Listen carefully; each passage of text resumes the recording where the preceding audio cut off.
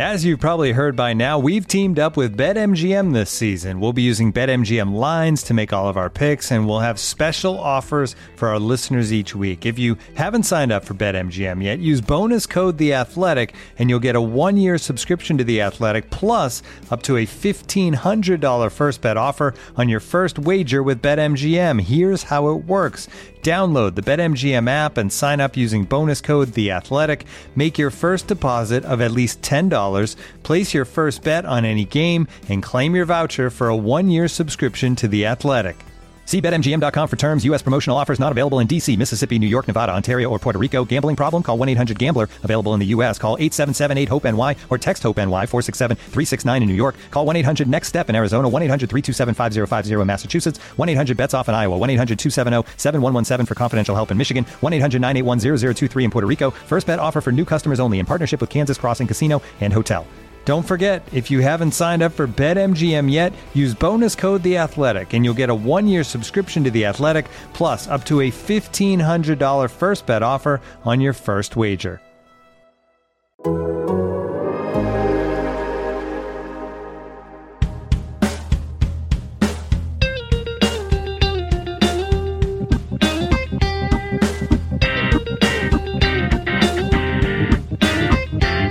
Rates and Barrels. It is Wednesday, April 21st. Derek Van Riper here with Eno Saris. On this episode, we will discuss the very impressive start to the season for Corbin Burnes. He has been outstanding to begin 2021. We'll take a closer look at what Burnes has been doing, how he's been doing it, and try to figure out how I, a fan of the Brewers who watches Corbin Burnes all the time, don't have him on any fantasy teams. Pretty weird that turned out that way.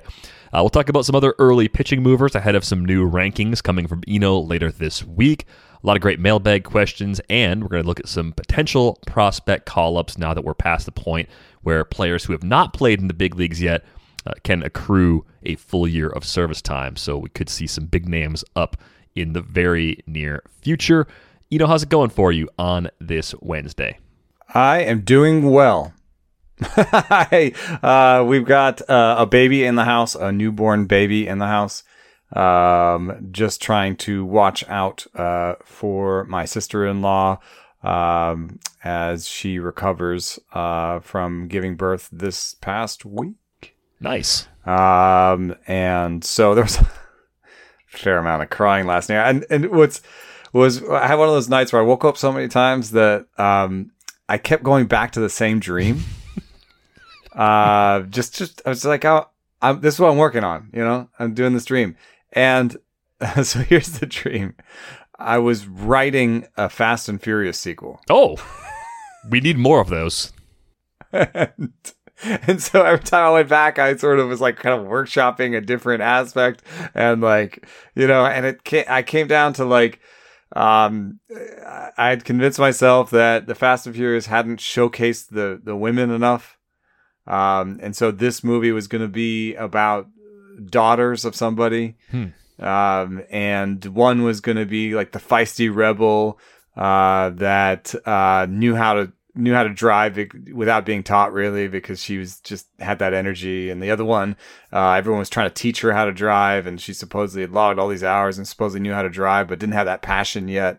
And she had to find her passion, and like, trying to come up with some plot points and stuff. It's just like a very weird thing to wake up from. I'm like, okay, let me get to work on that sequel, I guess. Yeah, what would that be? Fast and the Furious 10, I think? It's a lot. It's a lot. It's a big franchise. I just want you to remember all of us when you become famous in Hollywood. Hopefully you can do a once-a-year guest spot on the pods and talk about baseball once in a while and sell the movie, of course. It all came from that one weird dream. That's strange. Do you even like the franchise that much? No, I haven't seen one in a long time either. I mean, I think it's okay. It's fine. I watched them, Tokyo Drift, baby. But and I have a screenplay. I guess probably a lot of people in our business do. Well, you live in California, so by virtue of where you've lived for as long as you've lived there, you must have at least one screenplay. It's about kids in Jamaica and all sorts of other stuff. It is kind of action-y, though. Are there any cars in it? No, scooters. Scooters, nice. You should get Hunter Pence to do a cameo. That would be funny. He'd probably do it, right? Yeah. Anybody want to help me sell my screenplay? Well, if you'd like to help Eno sell his screenplay, you can tweet at him at Eno Saris, email us, ratesandbarrels@theathletic.com. Let's bring some content that people are here for. Let's talk about Corbin Burnes, who has a 40-0 strikeout to walk ratio now. It is the best start to a season by a starting pitcher ever in terms of most strikeouts without a walk. I believe Kenley Jansen as a reliever has a longer stretch of more than 50 Ks before his first walk. I want to say it was 53 was the number. It was on the Bally Sports Wisconsin broadcast last night. I keep wondering, how do I, as a Brewers fan who absolutely appreciated the quality of Corbin Burnes' 2020 season, how do I not have him on any of my, 13 fantasy teams? I have more fantasy teams than there are Fast and Furious movies. So it's pretty humiliating that I don't have Burnes anywhere. ADP, he was 17th among starting pitchers in the NFBC from March 15th on. In my last set of rankings, he was 21st among starters. So yeah, I was a tick below the market, but not so far below the market where I was passing on him. I liked him. I just didn't get him. And I'm really frustrated. And I think the main thing that I was focused on during draft season, the reason he wasn't ranked higher, I guess, is the process related question. Why didn't I rank him higher? The command plus was 88 last year. The walk rate, even when he was good last year, was a little high. And I thought the weird makeup of the schedule in the shortened season was something to be particularly skeptical of with pitchers in the two central divisions. So those are the things that kept me from taking a guy that based on strikeout rate and projected ratios, you could have argued into the top 15 pretty easily. Looking at what the original projections were, those have since improved. They're amazing. We'll talk about those in just a minute. And had I done that, I wonder if I'd only have him in one or two teams. It would not be a case where I would have had him everywhere, even if I had ranked him closer to, say, Blake Snell.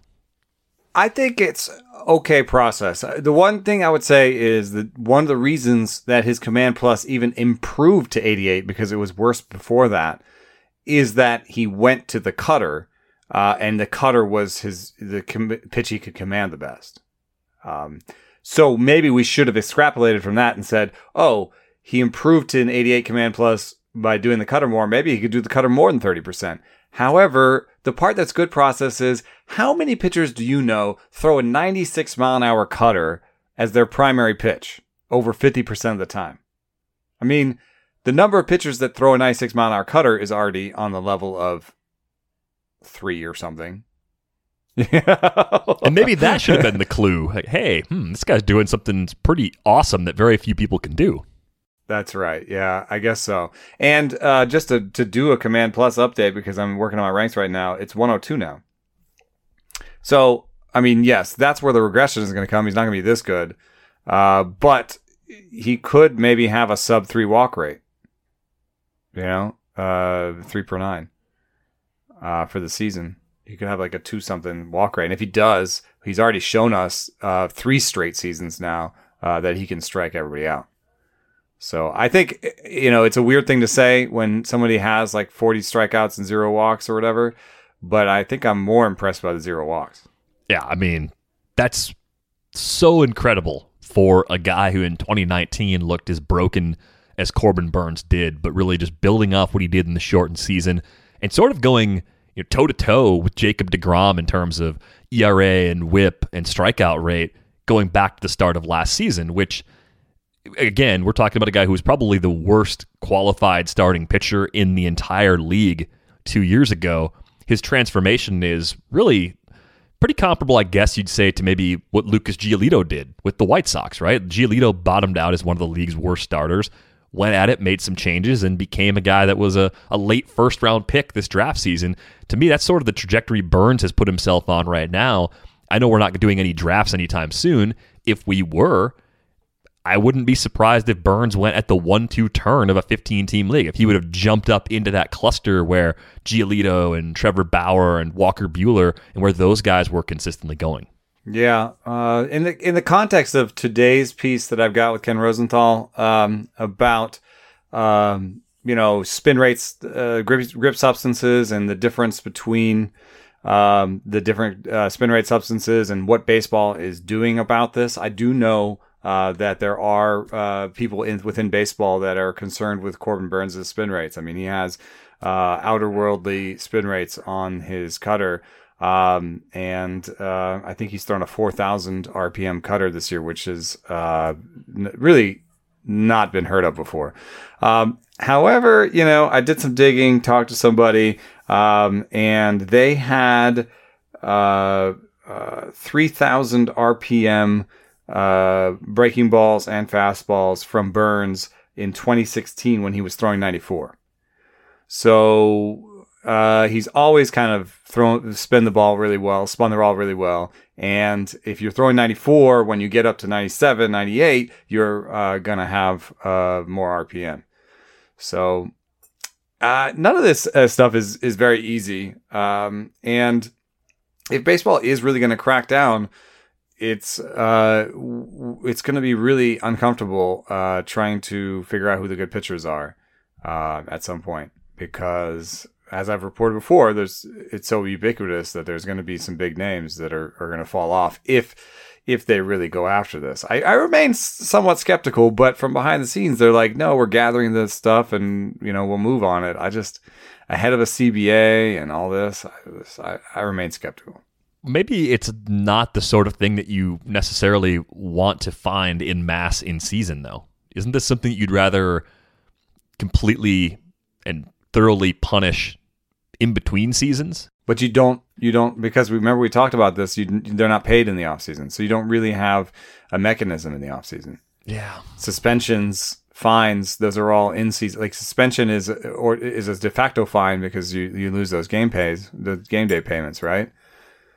What are you going to do in the off season? Suspend them for the coming season? Yeah, I think that's the direction I'm going. It's possible. I mean, the way they're saying is they're collecting balls and they're just basically making a dossier, and they think that they're that anything they say will have more heft to it if they can say on these 10 game dates, all the balls that you used had all this stuff on it and none of the other balls did or whatever. Right. And I feel like doing that over a full season is going to be a much more compelling case that the Players Association would have a much more difficult time pushing back against than finding a start or two where you have all the chain of custody concerns we talked about and different things that could have led to a substance ending up on the ball. So I'm looking at Burns. If you want to say he's a top 10 pitcher right now, I can't fight back on that.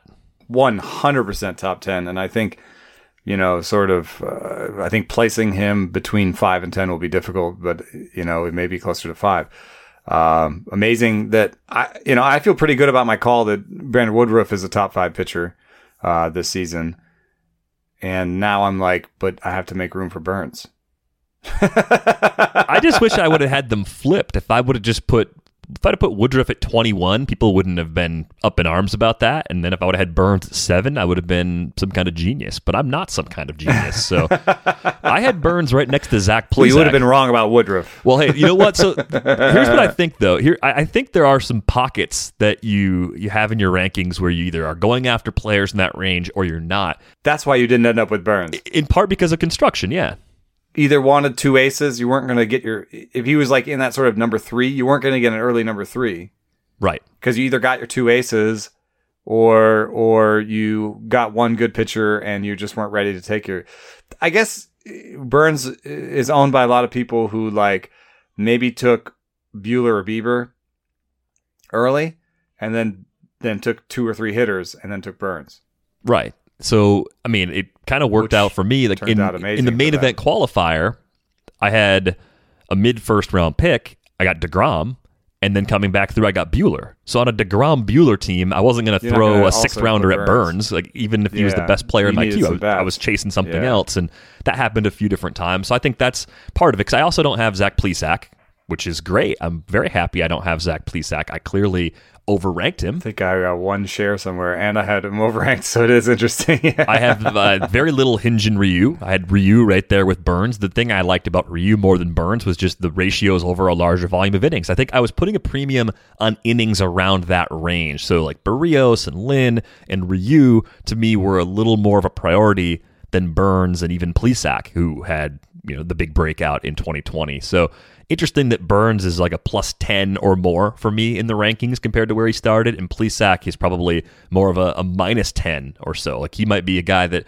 if I'm re-ranking players for the rest of the season, maybe Zach Plesac falls to the back of the top 40 or in the 40 to 50 range among starters. No, man. No. Further.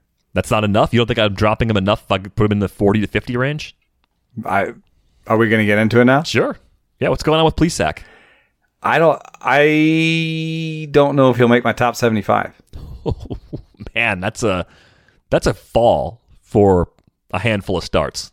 So I think it's a compelling story. Hopefully not too navel gazing, and hopefully people don't doubt my process after this. But I'm going to be an open book about this. So I've worked with different people for the stuff numbers over the years. It's just the way it works. I'm not I'm not a modeler, and so I have to work with people who model, and they get hired by teams. I mean, it's happened, and so I'm not talking ill on Ethan. He got hired by the Twins. He obviously knows something about what he's doing, and he had a great stuff number. But I do think that one of the things that Max Bay did, the person I'm working with now at Choice Fielder, who I've talked about on this podcast before. One of the things that he did was he used an extreme gradient boost model, which basically means that he started rewarding uniqueness better, right? And so, somebody like Tyler Glasnow ended up gaining a lot of stuff points and so on. So uniqueness was better valued because you sort of boost the extremes. That's how I understand it. Somebody who's listening is like, "Oh God, he said it all wrong."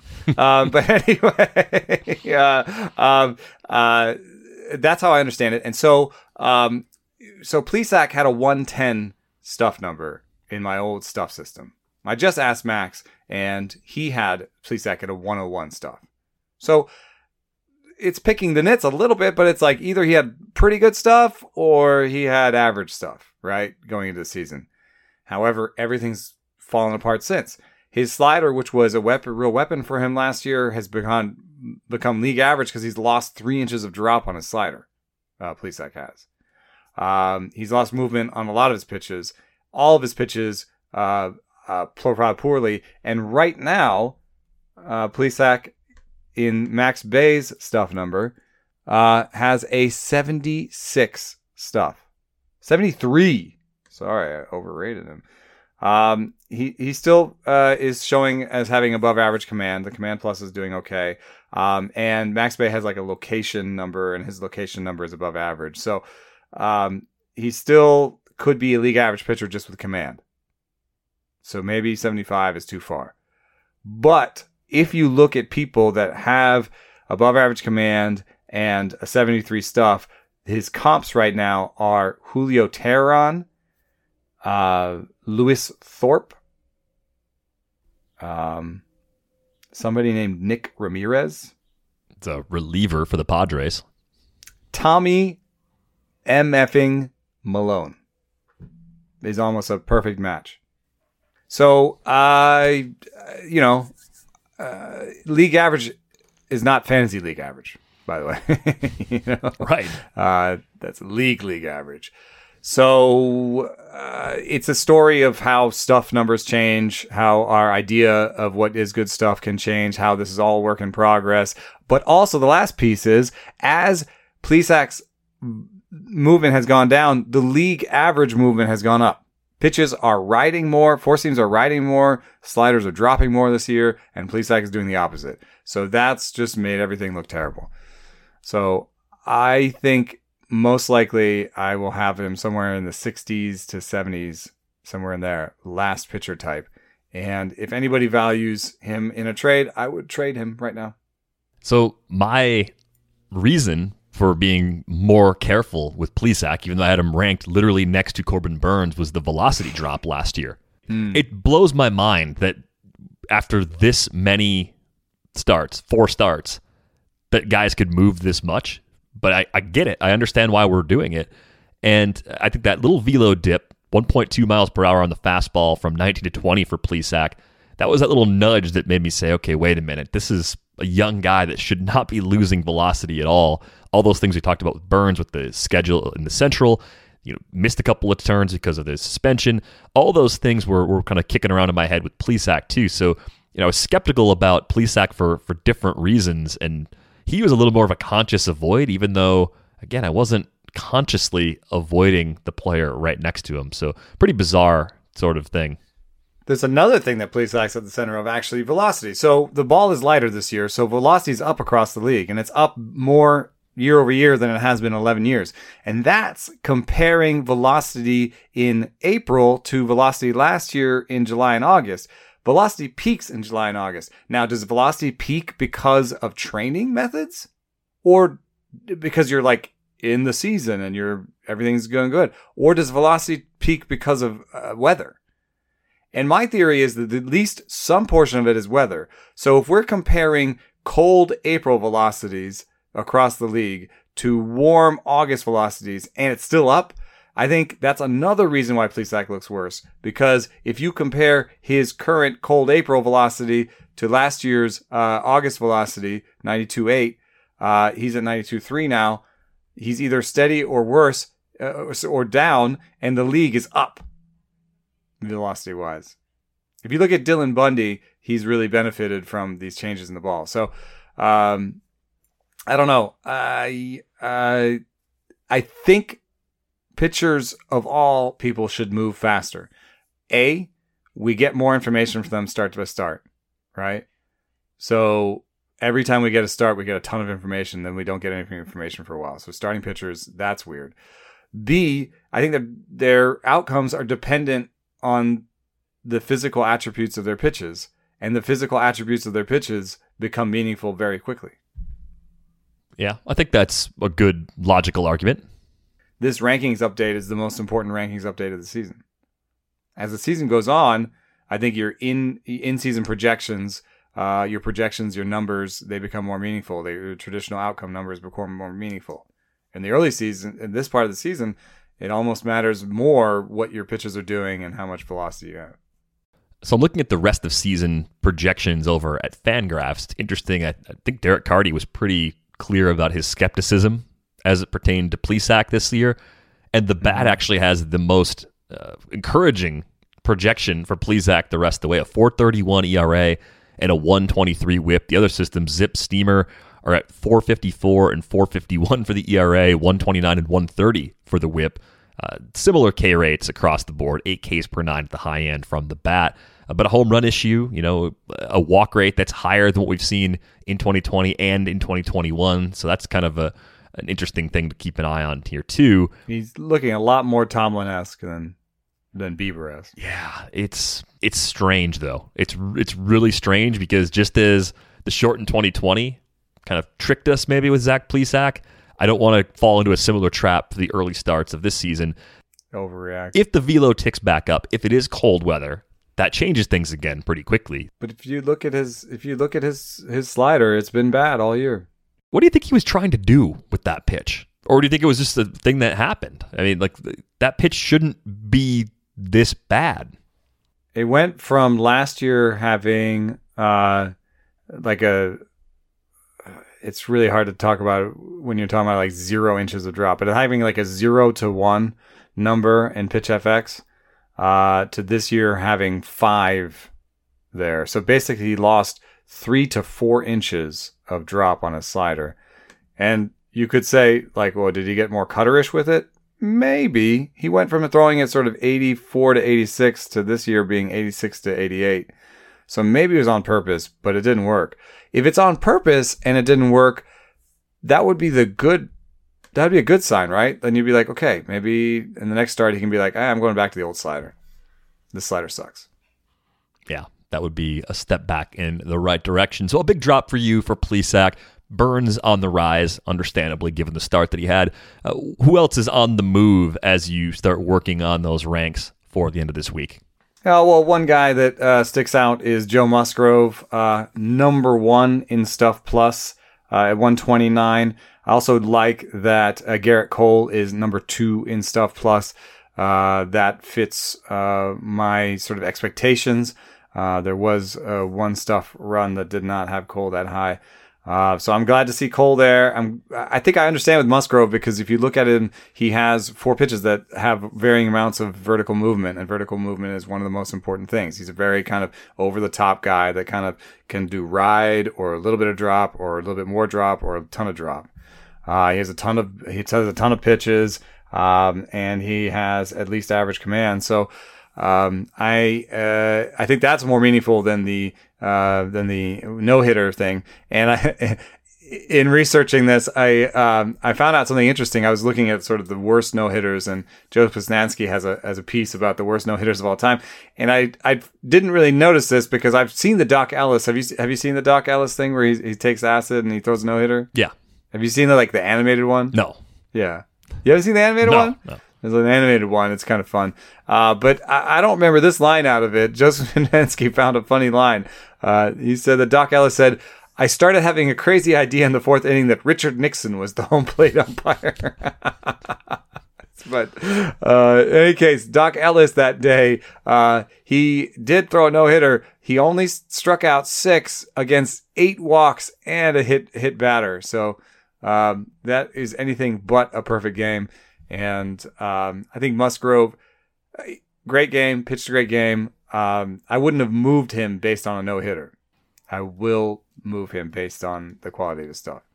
I think the other question I have with Musgrove pertains to past fluctuations in velocity. He'd have these stretches where the velo on the fastball would tick up and he would look like a top 35, top 40 starter, and either he'd get hurt or the velo would go away and he'd kind of go back to just being an on and off the roster guy in a lot of mixed leagues.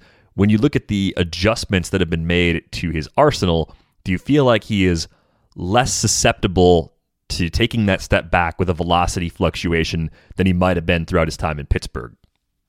It's possible. I mean, he's kind of looking like a guy who throws a wide variety of pitches, like more in the Hyun-Jin Ryu sort of tree of pitching than the Tyler Glasnow one, right? So, yeah, if Tyler Glasnow was throwing 91, I don't think it would all work out.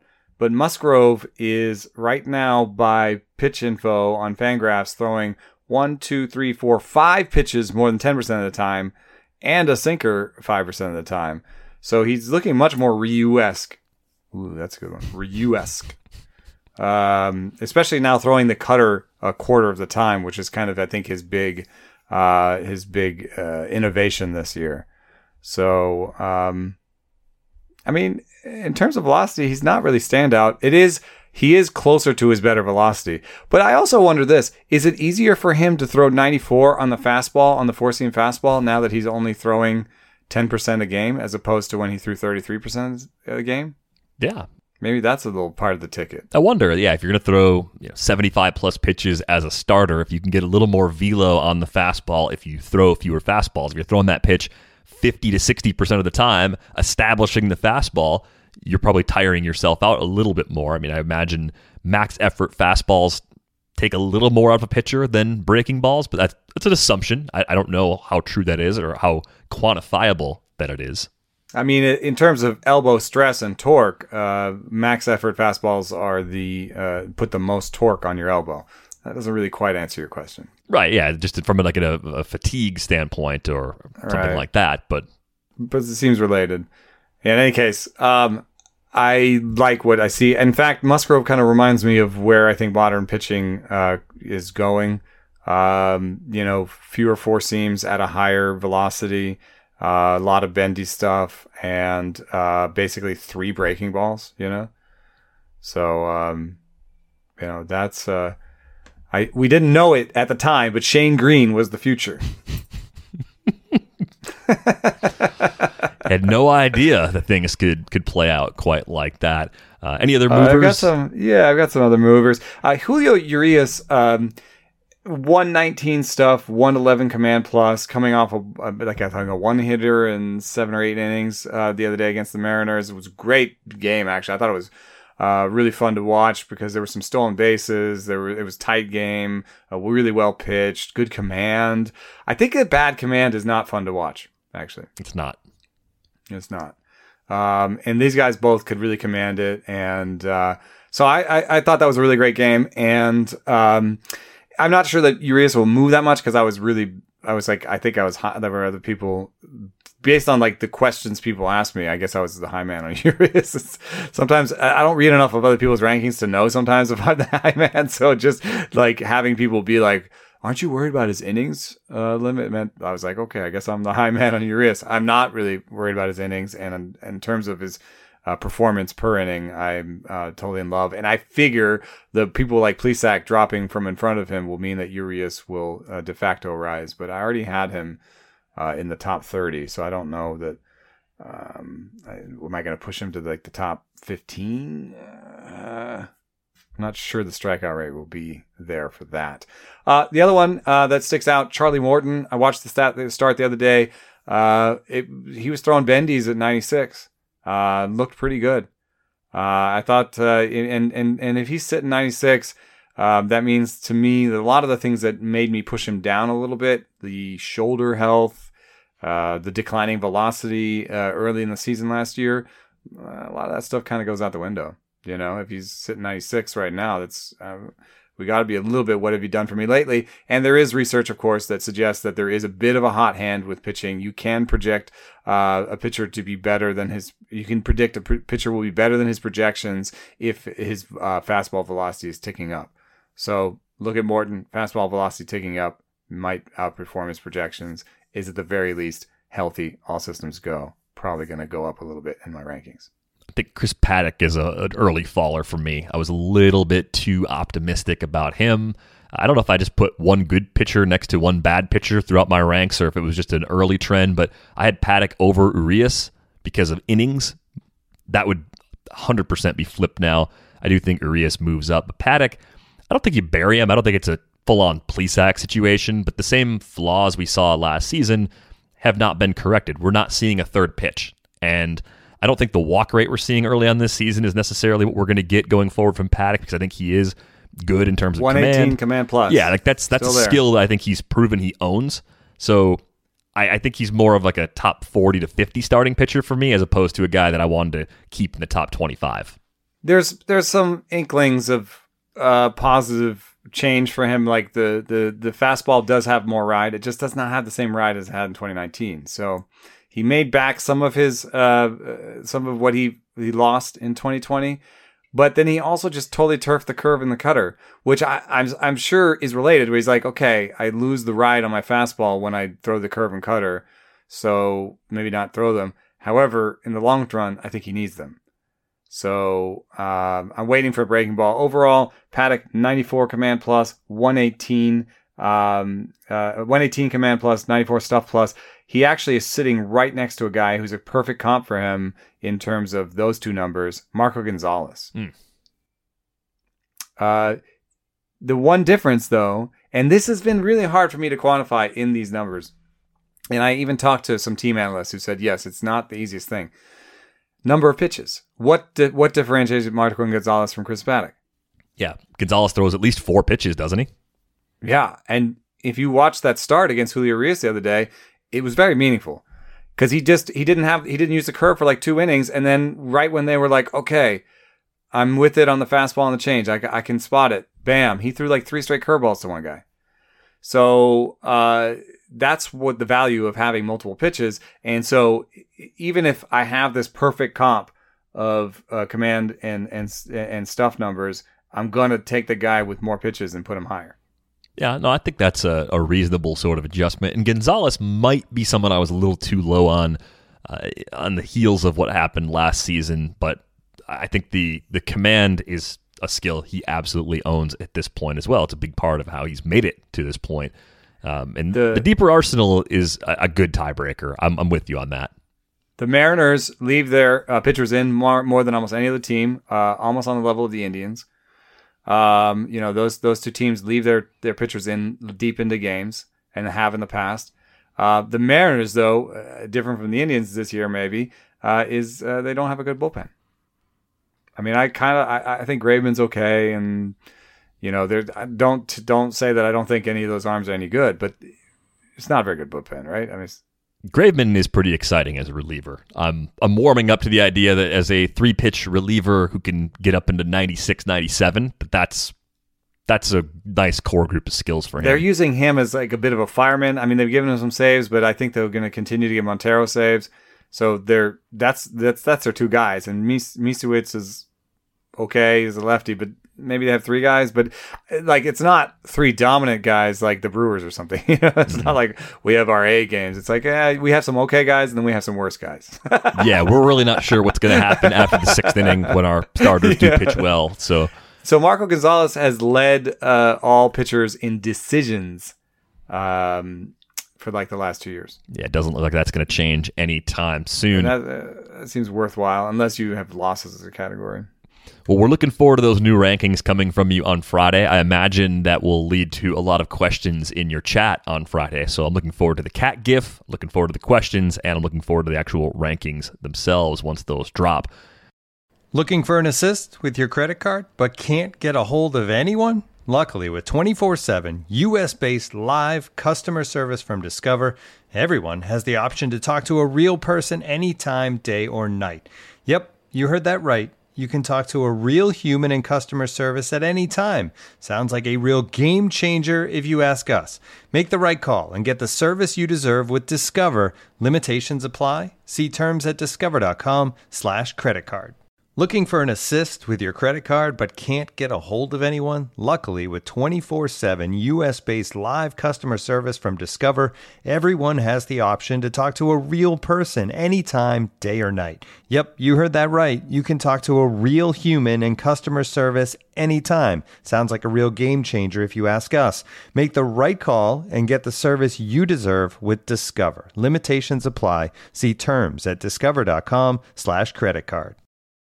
All right, I want to talk about prospects because we have reached the point where teams can call up a player who has not previously accrued any service time, and that player will not be able to accrue enough service time this season to gain a full year. So you get the extra year of control, barring overhauls to that system in the upcoming CBA renewal.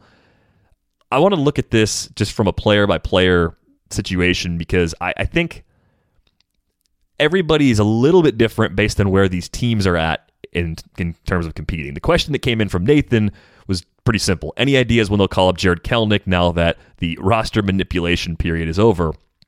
With Kelenic, it's never over. It's always happening.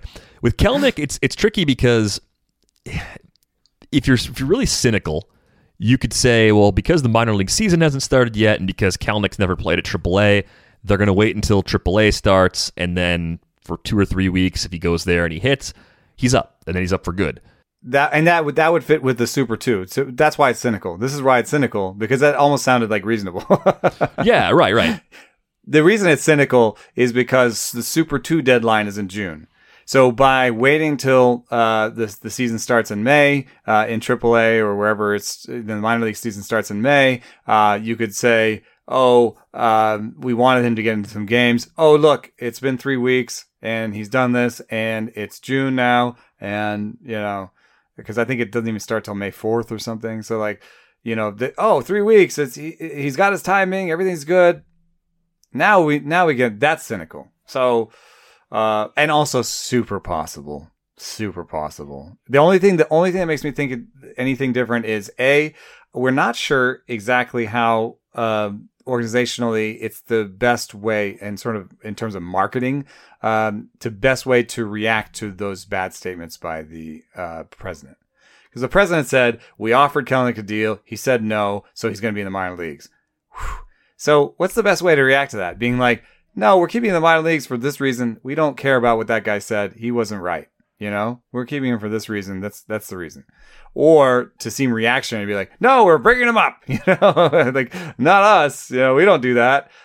So I don't know how they'll react. Maybe they'll just say, hey, make it a baseball decision. Make it only a baseball decision. Only think about baseball. In which case, I would say it's probably about time to bring him up. Right? Because who's DHing for them right now? You got Marmoleos DHing some. Taylor Trammell is scuffling. Lewis is going to jump into center. Who else is playing in the outfield for them? Who's their right fielder? You've got Trammell. I mean, he sticks, right? They were playing Jake Fraley. Yeah. He's hurt. You've got Lewis back now. Mitch Haniger's playing. Yeah, that's it. So you could go with you could say Trammell, Lewis, Haniger, Marmolejos at DH. Marmolejos, France. You float the DH and you say, Jose Marmolejos, it's nice that you barrel up balls sometimes, but the next time we win a playoff game, you probably won't be on the roster. Like, just being realistic about it feels mean, but this is why it's not happening. It's a combination of baseball and this. They think maybe they're over their head, right? At 11-7, they've had great starts like this before. They're over their head, and they want to kind of go through the different players they have and see who is going to be around for the next playoff season, right? So it's not just roster spots are special, are scarce things, and so they want to give Marmolejos and Moore enough time to look at them and say, is this what we want? Or do we want to put France at second and re-sign Seager or do something there? Is Marmolejos like our DH? Can he be our DH? Can he be a third outfielder? Or even a fourth outfielder? Or is he who we release when we call up Kelenic? So I think they just want a little bit more time to look at these other guys as much as they want to look at Kelenic. But I will say that the longer they stay in first place, I think the pressure starts to be on, hey, let's get good now. Yeah. You know what I mean? Absolutely. But I think the other way you could look at this, again, the skeptical side always going to be there because of the way service time works. In 2019, Kelenic reached Double-A. He was only there for 21 games, but he was 33% better than a league average hitter. Had there been a 2020 minor league season, maybe he would have started back at that level. He probably wasn't going to stay there very long. And that experience that he needed at AAA, needed, air quotes, that would have occurred a year ago. And he may have forced the issue and been called up last summer. That could have happened in a full 2020. It's not outrageous at all when you look at the level by level production, especially for a player his age. So are you risking anything by putting him on the field at AAA? An injury, I guess you could get hurt there. He could get hurt playing in a big league game and you could lose him for a long time there too. I just think doing right by the player in this case might go a long way towards starting to rebuild that relationship. Right after the Mather comments, that didn't sit well with Jarred Kelenic, and it shouldn't have sat well with Jarred Kelenic. So doing the right thing in this case, maybe it's about getting years beyond the years of control and saying, we think he's a franchise player. We want him to spend his entire career in Seattle, and we want to show him that we're turning the page. We're not going to be the organization that Kevin Mather made us out to be. Yeah, I guess then it hinges a little bit on Marmolejos randomly because right now he's 45% better than league average, showing power that's supported by the max EV. It's a very good max EV, very good barrel rate. Not a great contact rate, but if he puts the patience together, that barrel rate, he looks like an actual major leaguer. So either you'd have to cut, I'm not looking at a roster right now and know exactly, but I'm also thinking about in terms of playing time. You'd have to not give him any playing time, even if he's on the roster, or you'd have to demote Trammell. Trammell projects to be worse than Marmolejos with the bat. Trammell has a 42% strikeout rate. I don't know. I think you can justify. What are you waiting? What are you waiting for from a baseball standpoint? Right. Is either you don't want to cut Marmolejos or demote Trammell, or you think they're good enough that Kelenic gets more time. I don't know. It's I'm sure that someone's screaming at the radio right now that Kelenic's better than all these guys. Why would you care about Jose Marmolejos? Yeah. I think you could live with Jose Marmolejos becoming someone else's DH because the probability of him being enough of an impact hitter as a non-valuable defender are so low. It's lower than Yermin Mercedes being a relevant offensive force in the league a year from now. And he's like a 28-year-old that you picked up on waivers, right? Yes. So if you expose Marmolejos to waivers and lose him to have Kelenic and Trammell in your lineup simultaneously, oh well, you're developing two longer-term big leaguers, one likely star and one at least average sort of player in the long run with a chance to be an above average player. To me, that seems like the better use of that playing time. I think Kelenic could be up this weekend. I don't have any inside information or anyone who is indicating that to me, but I just don't know what they're waiting for at this point, because if they're going to really try and go all the way to Super 2, if you're waiting, you might as well wait for that and hope that that's still a thing. That's the other thing. Yeah, that's the other thing. I don't even think Super 2 will be a thing. Yeah, so I want to hold Kelenic in redraft leagues at least for another week or two before I start thinking about cutting him, because that's what it comes down to for us in these redraft situations in mixed leagues. Injuries are piling up at an alarming rate. We're trying to find flexibility on our rosters. The prospects who aren't getting called up, they can't stay on our rosters forever. I want to give it at least one more week on Kelenic, because I think the Mariners are really not standing on firm ground by just delaying this any longer. What's the difference between what the sort of unhinged, idiotic rambling I just did about the Mariners roster, where I tried to navigate baseball and financial reasons, which just broke my brain, and the Rays? What's the main difference?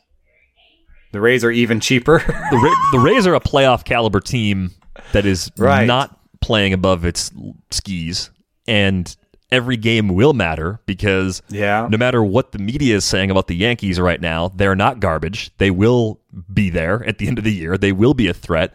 And every day you go where you're talking yourself into Joey Wendell and Yandy Diaz, who are nice pieces on a contending team, but should not necessarily be everyday players on a contending team. Every day you're running those guys out there over Wander, you run the risk of putting a 1.5 win player in the lineup instead of a possible 5 win player in the lineup. That's a massive difference, and I think that's where it breaks down for me. I think there is a fundamental difference, because if you're in the Mariners, you might still be in asset gathering stage, right? That's why I was talking about Marmolejos, right? Because you might be in asset gathering stage. You might just say, hey, we might have gotten a free league average DH with Marmolejos, so let's give him a couple more weeks to see if we did, right? Because we're really kind of playing for next year and the year after. The Rays aren't playing that game right now. They know what Wendell is. They're not playing Wendell to see if Wendell will be around for the next playoff game. He was around the last playoff game. You know what I mean? Like they're not in asset gathering in that same way. And I think that there's also a really open spot on that infield that Franco fits into right away. I don't know if it's second or third, but pushing Wendell to super utility and Yandy into the first base mix is fine. Even if you have to release Yoshi Tsutsugo, it'll be okay. Yeah. Tsutsugo in some ways is sort of their Marmolejos. A little more of a commitment to him based on the contract they gave him, but old, has some power, but not really going to help you anywhere defensively, and is not playing well right now and projects to be league average at best. I guess the other difference, to play devil's advocate against my own argument, is that Wander has even less upper level minor league experience than Kelenic does. And the leap from high A to the big leagues is a big leap for any player. We've seen a few guys do it. Alejandro Kirk did it last year and surprised everybody in a really limited amount of playing time. So maybe maybe internally they have actual good faith conversations that say, we think he's going to be a big league player. Let's make sure. Let's be sure. What are we before we bring looking him for up. out of Franco? They're not just playing inter-squad games. They are playing these weird games where one team goes to the other team's alternate sites. Yeah, I've seen a few random clips from those. Right? You've seen them talking about it. So I don't know how structured that is, but you could have some sort of internal goals. We want to see Franco hit 110. We want to see him hit a ball 110. We want to see him hit for a little more power. We want to see him lay off the slider the long way, or whatever it is that they're working on. And they've got some sort of internal checklist. It could be there.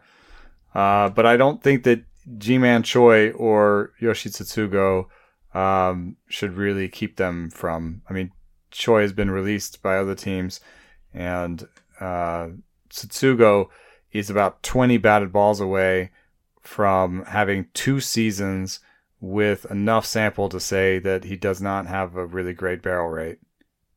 I guess he had an okay barrel rate last year, but it just came with such bad strikeout rate that, I don't know, man.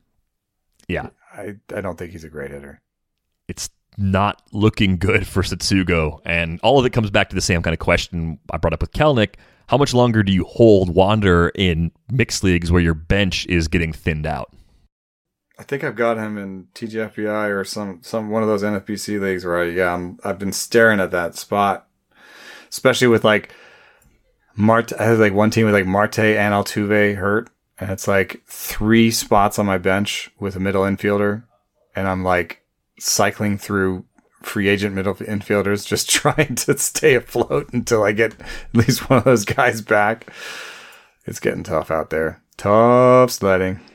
One more week for Wander. If he's not up by next week Sunday, is it a drop then and say, well, hopefully I can get him back?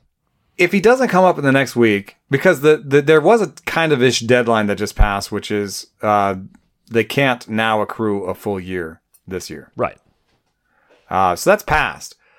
If they don't come up in this immediate future, then you have to wait till June.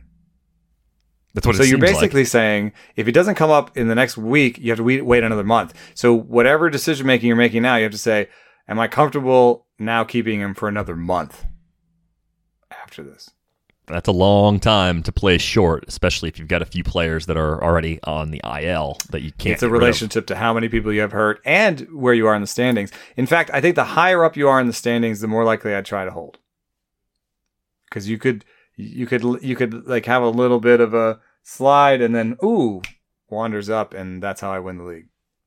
Let's talk about Alex Kirilloff for a minute. Twins contending like the Rays, clear spot when they let Eddie Rosario go during the offseason, and there was a note that flew by. I was looking at RotoWire where they had a need in the outfield because Max Kepler went on the COVID IL, I believe, but they didn't want to send Kirilloff from Minnesota to Oakland.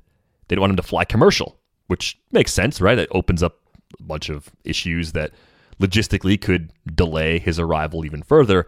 You get the sense that Kirilloff is probably going to be up for good, or at least up for a while, starting with that weekend series against Pittsburgh. Is there anything I'm missing with Kirilloff that I should be thinking about that would keep him from coming up soon?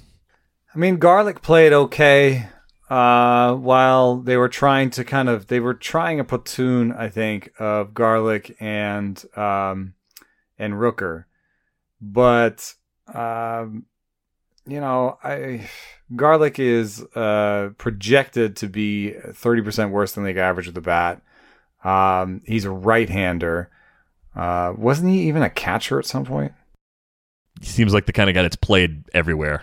How many Garlicks can there be? Well, they only show outfield in here. But any case, I don't think he profiles that awesomely. He's 29 years old, right-hander. It could be one of those, let's see what we got out of him because we really want to go to Kirilloff at some point. Rooker has not played well. And has not put his stamp on it. And I think Jake Cave, if everybody's being honest with each other, I think he just profiles as a backup center fielder. And he's played to a 16 WRC plus so far. So there's a pretty glaring need for offense from somewhere in there. You know, the team is not scoring as many runs as they'd like. You know, Kepler and Buxton are fine. And then there's this kind of a black hole. So, yeah, where's Kirilloff?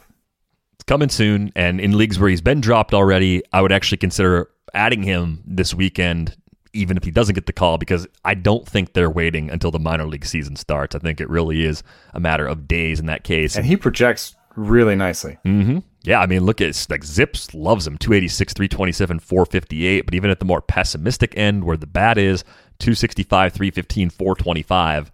Not a bad projection from the jump. Those playing time projections could could shift wildly as soon as something happens, right? Like if he comes up this weekend for Pittsburgh, plays all 3 games, I think I would automatically shift the playing time more to like the 450 that Zips shows. And if you prorate all the rest of them to 450, they're showing 390s and 370s, then you basically get 15 homers from everybody. Let's go to the pitching side real quick. Mackenzie Gore, maybe not for a little while with Dinelson Lamet coming back. He's actually going to pitch by the time people hear this episode because the Padres have a matinee. If you had to put an ETA on Gore's first start for the Padres, would you say it's before June 1st or after June 1st? I'm saying after, because they've been using Ryan Weathers, and he may still be in the rotation, may not. That's not super clear, but I think that at least it is clear that Ryan Weathers is ahead of Mackenzie Gore. So that gives them, with Lamet coming back, 6 guys ahead of Mackenzie Gore. So you're waiting on a major injury, I think. Yeah, I think at least in redraft mixed leagues, Gore is going to be a drop for me this weekend, barring something unexpected happening. You might be waiting on 2 major injuries, right? Because Ryan Weathers, if they don't go to a 6-man, then Ryan Weathers is the next starter, really. They did lose, one of their depth options, Adrian Morejon, unfortunately going to have Tommy John surgery, so one fewer option that they could use to cut ahead of Gore. But I do think some of the command issues he showed back during spring training and possibly at the alternate site last year too, maybe give them the urge to see what he does in AAA. Obviously, PCL, very tough environment for any pitcher, so I'm kind of curious to see how he fares once that season starts. And then Gore's former teammate, Luis Patino. Rich Hill has not been good so far. Hill's only made it through 5 innings once in his first 4 starts, and he's allowed 4 earned runs in each of his first 4 outings. How far away are we from a Patino call-up? I mean, do you think he'll be someone we'll see in the big leagues before we see Gore? Yeah, I think with Patino, it's about they're just trying to get enough innings out of their old guys before they bring their young guys in, because they don't think that any of their young guys can really pitch like 150 innings, right?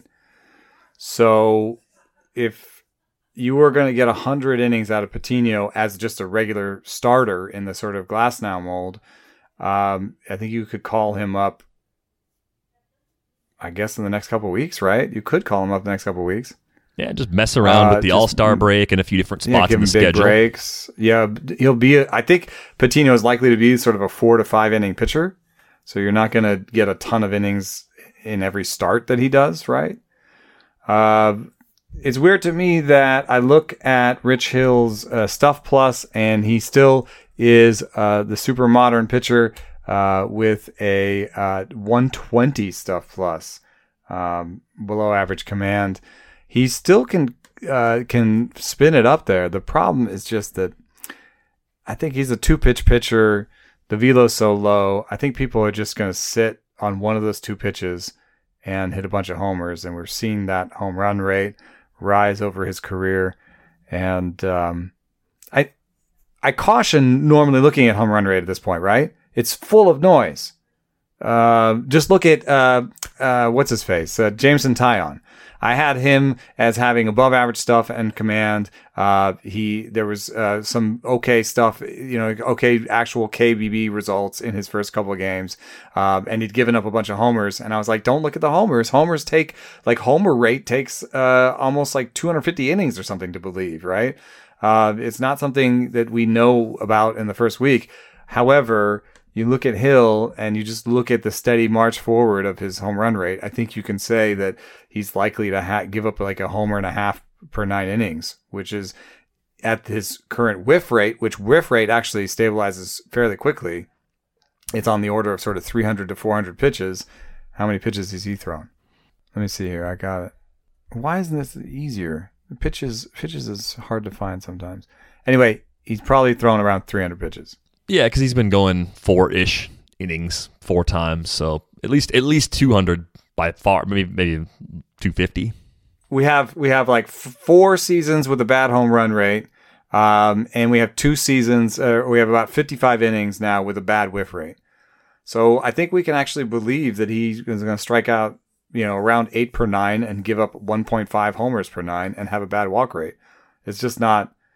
It's not a recipe for somebody you want to go to in your next start. Yeah, so thinking about all that, I do think Patino is coming up relatively soon. I do think the usage needs to be such that someone's going in front of him to give him chances at wins, because they are going to, at least early in the year, be very careful with his workload. If he's thriving, going through the lineup once, he starts to go through a little more, goes from a 3-inning guy to a 4+ inning guy. Maybe eventually they take away those sorts of restrictions as you get to the later part of the season. But I do think they have sort of the long view with his workload and to keep him fresh for a possible playoff run later this season. So if I'm holding one of Patino or Gore on a roster right now, it's actually Patino, even though I think Gore probably still has a long-term ceiling that's a little bit higher. I wanted to mention my man, Joe Adell. He's still a top prospect. I think he may actually have to wait for some AAA games. And the reason is Albert Pujols is just a wily ass veteran, dude. And if he continues to just pop a homer every once in a while, it's going to be really hard for the Angels to basically cut him, which might be the position they're in right now in order to kind of bring Adell up, right? Because Ohtani's pretty much the DH most days, and Jared Walsh has settled in as an everyday player and is now their right fielder. So if you want to bring up Adell, you got to push Walsh to first, and you got to make Pujols either cut him or just make him like a pinch hitter. Pujols has been a below-average hitter since 2017. Like he's had a 5-year run now of being a below-average hitter. He's a Hall of Famer. Probably 44 years old. Inner Circle Hall of Famer, no doubts. Amazing career. Great that he's chasing milestones. But if you are a contending team right now, you're better off having Jose Marmolejos getting that playing time than Pujols. And I'm not saying that to be dramatic or to be a jerk to Pujols. Like, it's malpractice for a contending team to give him playing time right now. It's bad. And if you want to mess with Joe Adell, we said this before, because the strikeout rate was so high in the shortened season, seeing if he's figured it out at AAA, I can actually get behind that a little bit. But you know who should be playing right now? Brandon Marsh. You should see if Brandon Marsh can hit. And if Brandon Marsh can't hit, by the time Joe Adell's had a few weeks at AAA, you could give Marsh a month. Yeah. Yeah, you could give Marsh a month right now. Yes, you should be playing Brandon Marsh over Albert Pujols right now, just based on how the pieces fit, and then Jared Walsh gets all the playing time at first base. Like that's the way it goes. Probably call up Marsh, put Walsh at first base, give Pujols at least 1 or 2 starts a week at DH when Ohtani's not, because he's not a 7-day player, right? So give Pujols just enough time there and pinch hitting, and just like make him feel, active and part of the team, and and get some value out of him, but. He's been under replacement for 4 straight years. Yeah, it's been long enough. I mean, you're justified in playing him less, not playing him at all, or letting him go. Again, it's hard because he's an all-time great, but there's enough there to justify that decision if the Angels want to go that. So I think we see Marsh before we see Adell, and then I don't know how they make it work. If both of those guys are ready in July, I don't know how they make all the pieces fit. Maybe another injury or something else. Maybe Justin Upton starts to lose some playing time at that point in the season. But Adell already having some service time, that's the other factor in why they would make him wait. But the fact that he was striking out so much helps to justify that pretty easily. If you're as obsessed with basketball as I am, then you know there's no better time of year than the NBA playoffs. Hey guys, this is JJ Redick. Twice a week, I'm cooking up something special for basketball junkies on my podcast, The Old Man and the Three. I bring on guests in all stages of their careers to talk about the league and share stories you won't hear anywhere else, like Devin Booker on why he talks so much trash, or Paolo Banchero on his shooting workouts with Kevin Durant, Ray Allen's epic free throw competitions with LeBron when they were teammates in Miami. But it's not just about the player interviews. Every Monday, I break down the top 3 things happening around the NBA without the outlandish takes. Often joined by masterminds of the game like Tim Legler, we dive deep into topics like rookie reports, trade breakdowns, and why is mean mugging now a tech? The Old Man and the Three is the only companion podcast you'll need during the playoffs this year. Be sure to listen to The Old Man and the Three ad-free on Wondery Plus or wherever you get your podcasts. And now, 2 pigeons bemoaning the fact you can stream DirecTV satellite-free. You see this? A family watching baseball on DirecTV with no satellite dish in sight. Let's heckle them. You call that changing the channel? Choke up on the remote, buddy. I hope getting all these games on DirecTV makes up for your mother not pre-chewing your sunflower seeds. DirecTV has the most MLB games. Visit DirecTV.com. Claim based on total games offered on national and regional sports networks with choice package or higher. Availability of RSNs varies by zip code and package. High-speed internet service required. Terms and restrictions apply. Just real quick, a thing about other players like this, it's really hard for us. There's no pop-up prospects that we can like look at minor league numbers and say, wow, this guy's killing it in AA, and so you should watch out for him as he comes up, right? Like that's why the list that we just did was fairly short. I have the other names I can add to it, I guess, are JJ Bleday. Sort of feeling around in the dark. Joan Duran? Yeah, maybe. For Twins, yep. No. Oh, yeah. I was thinking of Jarren Duran. Yeah, for the Red Sox, yeah. Red Sox. I guess that's the sort of two names that come to mind. I guess Vidal Brujan, but I don't know how to fit him into the Wander Franco conversation. Is it a little bit like Brandon Marsh, where maybe he gets the first month? Brujan? I mean, here's how you would justify it. You could look at that situation and say, well, Brujan has played at AA and Wander hasn't. And since Brujan was 13% better than league average at AA already, and he's a little older, it makes sense to give him that opportunity first. But when you compare him to Wendell and Diaz, there's not as much of a gap there. I think Brujan will be a better, more exciting player than both of those guys. But from the jump, based on projections and current expectations, it's a little bit harder to talk yourself into that move. He could end up being sort of like a Wendell replacement. Yeah. Brujan, in terms of ceiling. And then we're just kind of sorting prospect lists and trying to be like, oh, that guy could come up, I guess. You know what I mean? And Adley Rutschman and Spencer Torkelson and some of the more advanced guys that lost last year, which everyone did, even getting a feel for how close they are. They haven't had a chance to force the issue. They need games to force the issue, at least to get people in the public to say, hey, this guy's ready. What are you doing? Why aren't you calling him up? If those guys are mashing at the alternate site, if a tree falls in the forest and no one's around to hear it, did it really fall? It's that situation. Is Nolan Gorman raking? I don't know. If Nolan Gorman is raking, then at some point maybe they cut bait on Matt Carpenter because they need offense, right? Yeah. Is Christian Robinson raking? His ETA says 2022, and he's played A-ball, but so we're having it's a little bit hard to do that. I just wanted to point out that there might be some surprises off the 2022 ETA list, or something you can sort at Fangraphs. So you might find someone like Alec Thomas or Christian Robinson from Arizona, or Nolan Gorman. You might find somebody like that come up. And you didn't expect it until a little bit later. Yeah, I think ETAs are difficult to do anyway, and they're triply difficult coming off of a non-existent minor league season a year ago. Let's get to some of these questions. We'll go rapid fire on these. Adam wrote to us with a pitching question, wondering if some other pitchers who are off to good starts, we talked about a few last week, are doing things different, and you think it's sustainable. He asked about Carlos Rodon, Alex Cobb, and Zach Eflin. Of course, Rodon threw the no-hitter last week, and his velo is back. It's fastball, it's slider, it's changeup. I mean, this is the guy that we saw when he first entered the White Sox system. This is the guy that I saw in spring training 6 years ago, and I was really excited about because he's showing all three of those pitches with that velo all the way back. Yeah, he shows as having league average stuff and below and 91 command plus, and I think I can understand why, because he can't really command that changeup, so it's not really a great third weapon. And I think even if you watch the no hitter, it's a lot of fastballs and sliders from the left side. I think he will run into some homer issues against righty lineups with Pop.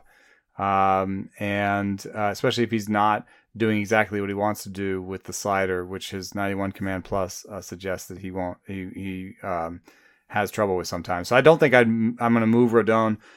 He makes it into my top 100, maybe top 75-ish, maybe, but still a back-end guy for me. Eflin, though, has actually improved his stuff a little bit and still has that elite command number. So I like Eflin a fair amount, and I forget exactly where I had him, but I think he'll be comfortably top 60. What were the other names you had on there? Alex Cobb was the other one. Yeah, Eflin I had at 61, so maybe a slight uptick for him up into the 40 to 50 range, probably at the higher end. He's actually pitching right now as we're recording. But yeah, Alex Cobb, I mean, has that change working, had it working at times last year too, right? So stuff and command numbers loved him last year, and I made fun of myself. You didn't want to put your name on it last year. But this year I did push him a little bit. I pushed him to about 125. I think that's higher than people had him. And I'll push him again off of 125, 120 into the top 100 safely.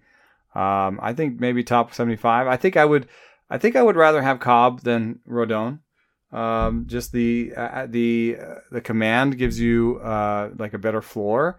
I think the home park is a better situation. I think that Cobb will have better matchups sometimes. If it's like sort of a 12-team league, I'd rather just switch between Cobb and Rodon, right? Mm-hmm.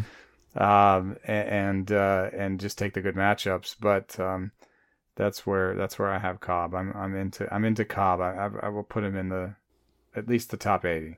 Yeah, definitely 3 guys all moving up from where they started based on what we're seeing early on here. Thanks a lot for that email, Adam.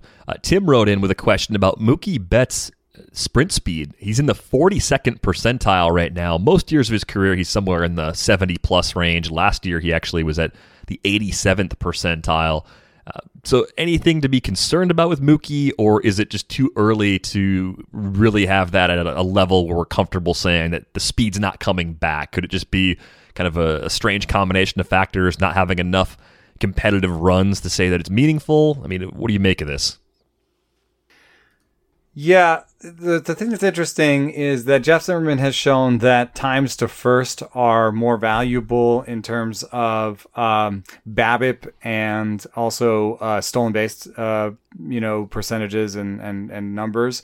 And so we don't have that for Betts, right? I guess he just hasn't had enough competitive runs to first base, and they define that as he has to. What did you say? He has to top it. It's only on top there's only a couple. balls. Yeah, you got to have like a competitive run to first on a topped ball or like a weekly hit ball. And so he's hitting the ball too hard to care about his sprint speed, is what I'm saying. No, it does worry me because in the absence of knowing it's time to first, you have to assume that it's time to first or down, given that his sprint speed is down that much. It worries me a little bit because sprint speed tells you about athleticism, it tells you about health, it tells you about the general shape of a player's career, and such a drop-off, maybe it's the back? It could be. He missed time. What did he miss time with? Back. And he got hit by a pitch this week, which I don't think has anything to do with the numbers we're seeing yet because it hasn't been enough time, and it was in the arm, which wouldn't make him run slower. No, but he missed time with something else where he just missed a couple games. He doesn't seem completely like himself when you look at the underlying numbers, right? Like the max EV is a little lower right now. Barrels are down a little bit. It's not a panic situation or anything like that, but I would probably attribute it to not normal health to begin the season. That to me is at least an explanation that I'm comfortable with for now, and it's sort of something to keep an eye on in the next couple of weeks. Well, there's my new nephew, if you can hear him in the background. Making his podcast debut. Yeah, forearms. It's showing. I'm just trying to scroll through some of his injury history because maybe he just missed that time with the forearm, but I'm trying to see here. Let your nephew know that he'll be paid at the end of the month like everybody else. Back. I knew it. Back. April 13th. Ask my friend Paul Sporer about back issues, man. Yeah, I would love to know more about what the back issue is, the underlying back issue. And I guess all I can say is it's something to watch. I don't think I would trade him this year based on that alone. All right. Thanks a lot for that question, Tim. Let's go to a question about Aaron Sanchez from Steve. Steve writes, so I was told there would be 96-mile-per-hour fastballs with Aaron Sanchez. Can he really continue to live at 88 to 91 with a seemingly above-average curveball? Is that enough? As a Giants fan, I'd like to see him just throw like he did in his showcase and his entire career leading up to that. I'll be over here watching his next start, again, with one eye open. That email's from Steve. I'm definitely disappointed because I was excited about that number from the showcase too. I like that phrasing. I was told.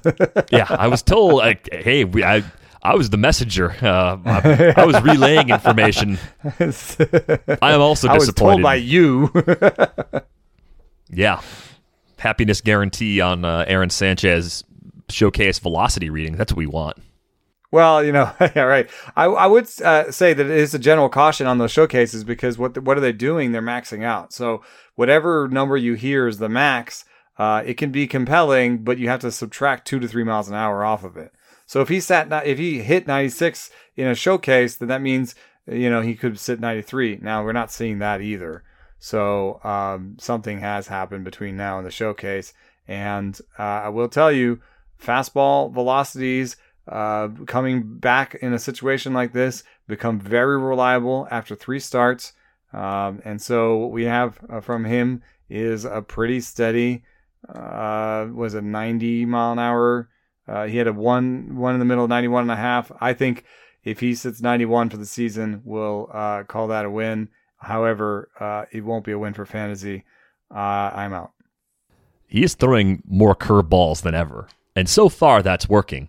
So, is he hopeless? No, but is he the guy we thought he was a few years ago? Well, that's also probably a no. Probably more of a home streamer in the right spots, maybe the occasional 2-start week if the matchups aren't bad. But yeah, I think you're right to be skeptical. Because he doesn't have good command, right? So, whether you just use walk rate or command plus, you're going to come to the same conclusion that he is going to get closer to walking 4.5 per 9. So that's going to put a lot of pressure on his strikeout and ground ball rate. So, yeah, just a guy who has good starts every once in a while. Yep, on and off the roster in just about all mixed leagues, I think, for Aaron Sanchez. Last question comes from Tom in Milwaukee, who writes, first off, as a Brewers fan, I appreciate Derek's fandom leaking into the show on a regular basis. Never enough Freddie Peralta talk. Unfortunately, I've got a few emails that beg to differ with that, so I've tried to tone it down with Freddie this year. But Tom was wondering our thoughts on Matt Chapman versus Dominic Smith in a corner infield spot for a shallow league. Overall projections don't look that different, but I'm wondering if you think if Smith can outperform his home run projections and thus be more valuable if he could maintain his batting average edge over Chapman. That's interesting because I do think he will definitely maintain the batting average edge by 30 to 40 points. Like, I think that's pretty safe. But Matt Chapman does not come off the field unless he's hurt. He is a max volume player, and the underlying numbers back up the power. I think I'm Chapman over Smith in this case. I just think the volume of those counting stats from Chapman, the homers, even if those are close, I think the runs and the RBIs are going to favor Chapman just simply because he's going to play more. Yeah, I mean, to wit, Dominic Smith does have 2 homers, but he has 6 RBI in the season and 2 runs. And the last note here says, Smith will sit for the second game of Saturday's doubleheader against the Rockies. Yeah. Even if it's a daily league, right? Let's say it's a daily league and you think, oh, well, I can get out in front of this by combining Smith with another player. Well, now you've used 2 roster slots to try and get to where Chapman can get to with 1 roster slot. Mm-hmm. And for what it's worth, it's a fair amount of effort to do that sort of thing.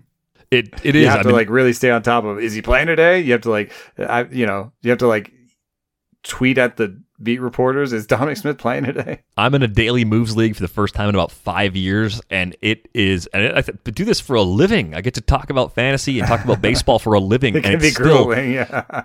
I'm still not in the habit a few weeks into the season of checking on Wednesdays for the day game lineups, and I'm not into that rhythm yet. So you can create a bigger problem. 3 tabs open with my 2 auto-new teams, my Yahoo team that's daily, and my CBS. I have 4 tabs open, and through the week, one of the first things I do when I get to the office is downstairs is I gotta check those 4 lineups, and it's just 4 teams, but it can take 45 minutes to an hour to kind of suss it all out, and then I have to. A lot of times, it's definitely an hour if you count when I look back closer to game time to see if anything has changed.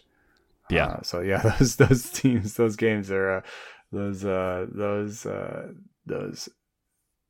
teams are way harder to manage. It's adding up. I'm not going to think about how much time I'm spending on it right now, especially now that the weather's starting to get a little better too. I don't want to bum myself out. On Twitter, you can find us. He's at Saris. I'm at Derek Van Riper. Again, send those screenplay ideas Eno's way. I think that's greatly appreciated. TheAthletic.com/rates and barrels gets you a subscription at $3.99 a month. If you don't already have a subscription, you can get Eno's updated rankings when those drop later this week. He mentioned that story that he worked on with Ken Rosenthal. All sorts of good stuff. We got weekly planners from Al Melchior. We've got more updated rankings coming up the next couple of weeks. I've got some prospect stuff I'm going to dig into later on this season. So lots to get to on the site. If you don't have a subscription already, you can email us. ratesandbarrels@theathletic.com is the best way to do that. That is going to wrap things up for this episode of Rates and Barrels. We are back with you on Friday. Thanks for listening.